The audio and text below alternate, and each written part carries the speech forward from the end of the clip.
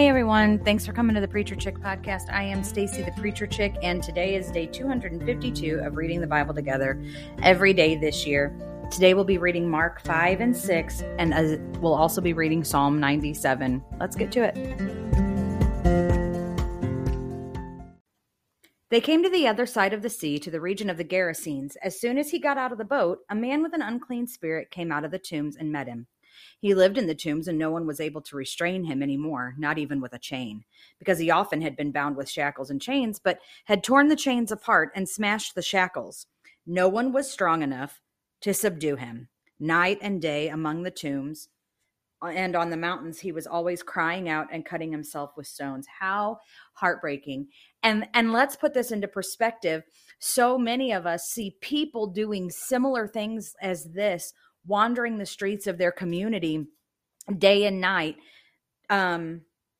doing things. I'm not saying that they're necessarily cutting themselves, although some of them probably are. What I mean is, like, okay, where our church is located is on a main drag of our community, and we're right across the street from the police department, the fire station, the main post office in our town, and we're just a couple of blocks away from our city's hospital that has a behavioral unit, a mental portion of the hospital, so to speak. And it is very common to be driving down the road or going out to my vehicle in the church parking lot, and somebody around us walking down the street screaming at what appears to be no one. And I have often said that I think in our society today, we're so quick to label, oh, they're probably schizophrenic or whatever. And it's really demonic. It is possession and oppression that is taking place. And I'm not, on one hand, I'm not afraid to address it and to call it out. On the other hand, I'm apprehensive because of our society. And I know that's wrong, but it's where I'm at. I'm praying for more boldness. And to be honest, it's coming. Like, I can feel it coming, where there's going to be a time. And recently we had a moment in our congregation where we were fully anticipating that we were going to need to speak to a spirit of oppression and call it out. It didn't go that way yet, but anyway, when I read this, I just think of the things that I see in my city that we so quickly label mental illness, that really is probably more like this, and is a person overcome by a spirit. And it's heartbreaking. It says, when he saw Jesus from a distance, he ran and knelt down before him, and he cried out with a loud voice, "What do you have to do with me, Jesus, Son of God, or Jesus, Son of the Most High God? I beg you before God, don't torment me." For he had told him, "Come out of the man, you unclean spirit." "What is your name?" he asked him. "My name is Legion," he answered him, "because we are many." And he begged him earnestly not to send them out of the region. A large herd of pigs was there, feeding on the hillside. The demons begged him, "Send us to the pigs so that we may enter them." So he gave them permission, and the unclean spirits came out and entered the pigs. The herd of about, my page wouldn't turn. The herd of about 2,000 rushed down the steep bank into the sea and drowned there. Even that must have been a crazy sight. I mean, and we're going to see, it says that the people ran off, reported this, and people came running to see what had happened. But like, there were farmers, there were pig herders that lost thousands of pigs that day because of this. It says the men who tended them ran off and reported it in the town and the countryside, and people went to see what had happened. They came to Jesus and saw the man who had been demon-possessed sitting there, dressed and in his right mind, and they were afraid. They were afraid of him before. They're afraid of the situation now. Those who had seen it described to them what had happened to the demon-possessed man and told about the pigs. Then they began to beg him to leave their region. So it's almost like they're more afraid of the freedom that comes with the presence of Jesus than living with oh, come on now, this will preach, than living with the possession itself. God help us. God help us. As he was getting into the boat, the man who had been demon-possessed begged him earnestly that he might remain with him. Jesus did not let him, but told him, "Go home to your own people and report to them how much the Lord has done for you and how he has had mercy on you." In essence, he kind of commissioned this guy to go and be a witness. Go and be a missionary. Go and evangelize. Go and tell what God has done. That's what witnessing, that's what evangelism, that's what missions is at its basis. Okay. I mean, there's so much more, but not. You're going and telling what God has done. And he's kind of commissioned this guy. Boom, set free.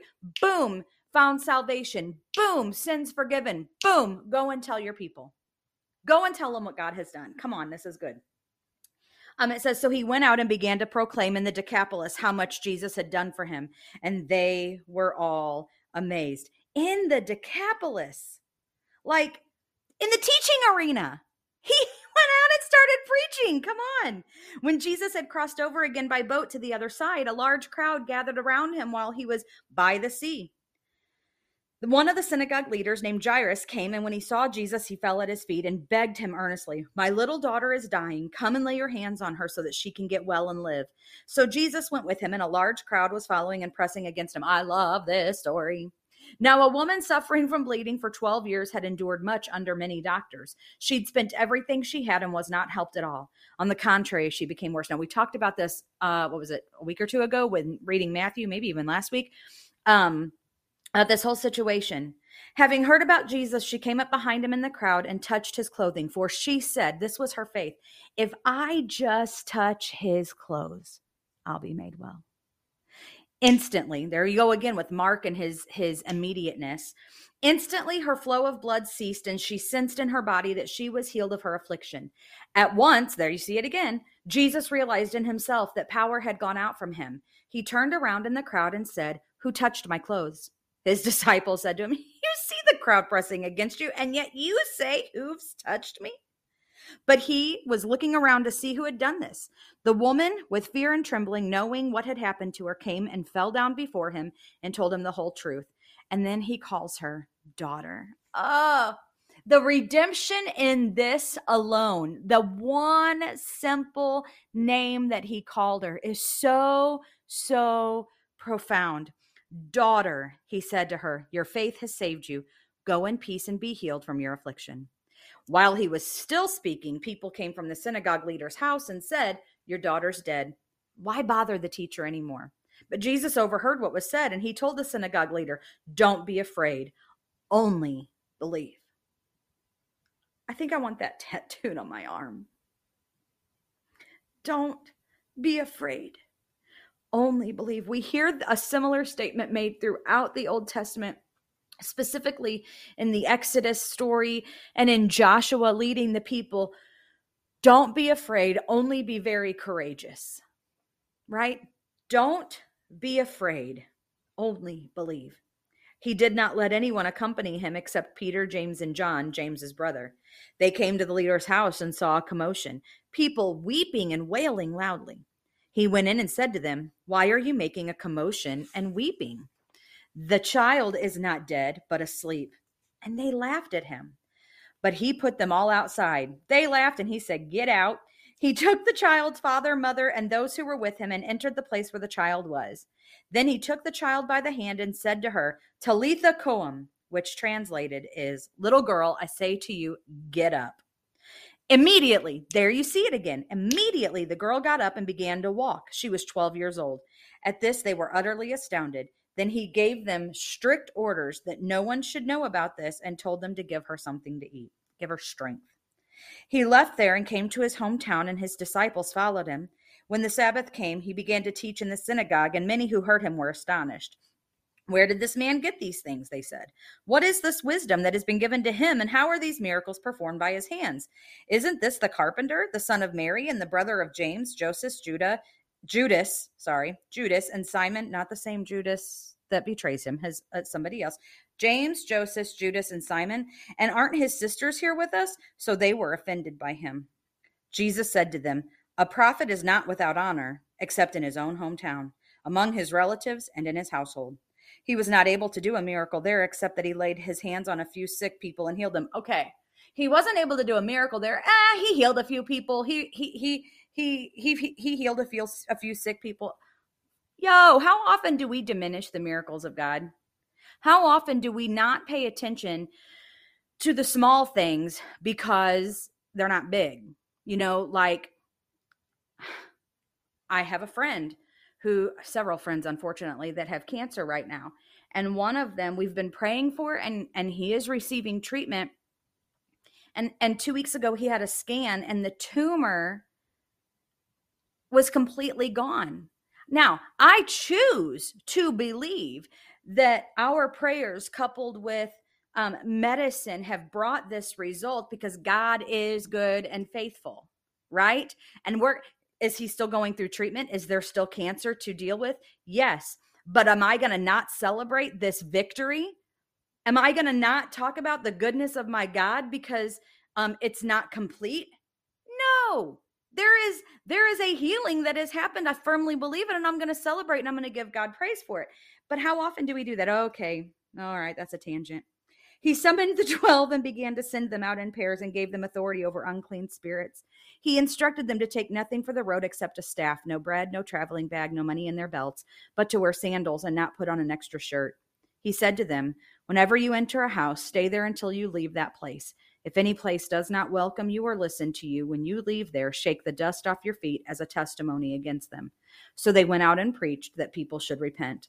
They drove out many demons, anointed many sick people with oil, and healed them. King Herod heard about it because Jesus' name had become well known. Some said, John the Baptist has been raised from the dead, and that's why miraculous powers are at work in him. But others said he's Elijah. Still others, he's a prophet like one of the prophets from long ago.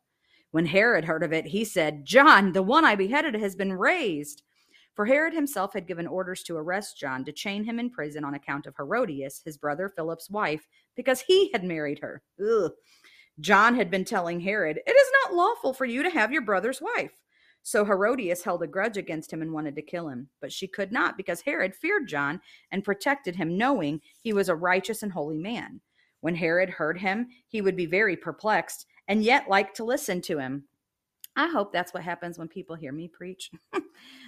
That they're perplexed, but they want to hear it. An opportune time came on his birthday when Herod gave a banquet for his nobles, military commanders, and the leading men of Galilee. When Herodias' own daughter came in and danced, she pleased Herod and his guests. The king said to the girl, ask me whatever you want, and I'll give it to you. He promised her with an oath, whatever you ask me, I will give you up to half my kingdom. She went out and said to her mother, what should I ask for? John the Baptist's head, she said. At once she hurried to the king and said, I want you to give me John the Baptist's head on a platter. Immediately. Although the king was deeply distressed because of his oaths and the guests, he did not want to refuse her. The king immediately sent for an executioner and commanded him to bring John's head. So he went and beheaded him in prison, brought his head on a platter, and gave it to the girl. Then the girl gave it to her mother. How sick is this whole scene? When John's disciples heard about it, they came and removed his corpse and placed it in a tomb. The apostles gathered around Jesus and reported to him all they had done and taught. He said to them, come away by yourselves to a remote place and rest for a while, for many people were coming and going, and they did not even have time to eat. So they went away in the boat by themselves. Okay, I feel like this is like the Lord screaming at me because I've had a few people tell me I need to take a break and get away. It's very hard for me to do that. But Jesus had his disciples do this very thing. He had them do this very thing. So they went away in a boat by themselves to a remote place, but many saw them leaving and recognized them, and they ran on foot from all the towns and arrived ahead of them. I don't think that would happen to me. When he went ashore, he saw a large crowd and had compassion on them because they were like sheep without a shepherd. Then he began to teach them many things. When it grew late, his disciples approached him and said, this place is deserted and it is already late. Send them away so they can go into the surrounding countryside and villages to buy themselves something to eat. You give them something to eat, he responded. They said to him, should we go and buy 200 denarii worth of bread and give them something to eat? He asked them, how many loaves do you have? Go and see. When they found out, they said 5 and 2. 5 and 2 fish. Then he instructed them to have all the people sit in groups on the green grass. So they sat down in groups of hundreds and fifties. He took the 5 loaves and the 2 fish, and looking up to heaven, he blessed and broke the loaves. He kept giving them to the disciples to set before the people. He also divided the 2 fish among them all. Everyone ate and was satisfied. In other words, they were full. Their bellies were content. They picked up 12 baskets full of pieces of bread and fish. Now, those who had eaten the loaves were 5,000 men. So you're probably looking at more like 7,000 to 10,000 people when you add in women and children. Immediately, there you see it again, he made the disciples get into the boat and go ahead of him to the other side, to Bethsaida, while he dismissed the crowd. After he said goodbye to them, he went away to the mountain to pray. Well into the night, the boat was in the middle of the sea, and he was alone on the land. He saw them straining at the oars because the wind was against them. Very early in the morning, he came toward them, walking on the sea, and wanted to pass by them. When they saw him walking on the sea, they thought it was a ghost and cried out, because they all saw him and were terrified. Immediately, there it is again, he spoke with them and said, "Have courage, it is I, don't be afraid." Then he got into the boat with them, and the wind ceased. They were completely astounded because they had not understood about the loaves. Instead, their hearts were hardened. When they had crossed over, they came to the shore at Gennesaret and anchored there. As they got out of the boat, people immediately recognized him. They hurried throughout that region and began to carry the sick on mats to wherever they heard he was. Wherever he went, into villages, towns, or the country, they laid the sick in the marketplaces and begged him that they might touch just the end of his robe, and everyone who touched it was healed. Psalm 97. The Lord reigns. Let the earth rejoice. Let the many coasts and islands be glad. Clouds and total darkness surround him. Righteousness and justice are the foundation of his throne. Fire goes before him and burns up his foes on every side. His lightning lights up the world, and the earth sees and trembles. The mountains melt like wax at the presence of the Lord, at the presence of the Lord of the whole earth. The heavens proclaim his righteousness. Let the people see his glory. All who serve carved images, those who boast in idols, will be put to shame. All the gods must worship him. Zion hears and is glad. Judah's villages rejoice because of your judgments, Lord. For you, Lord, are the most high over the whole earth. You are exalted above all the gods. You who love the Lord hate evil. He protects the lives of his faithful ones. He rescues them from the power of the wicked. Light dawns for the righteous, gladness for the upright in heart. Be glad in the Lord, you righteous ones, and give thanks to his holy name. And that's it for today. Come back tomorrow as we continue to read the Bible together. See ya.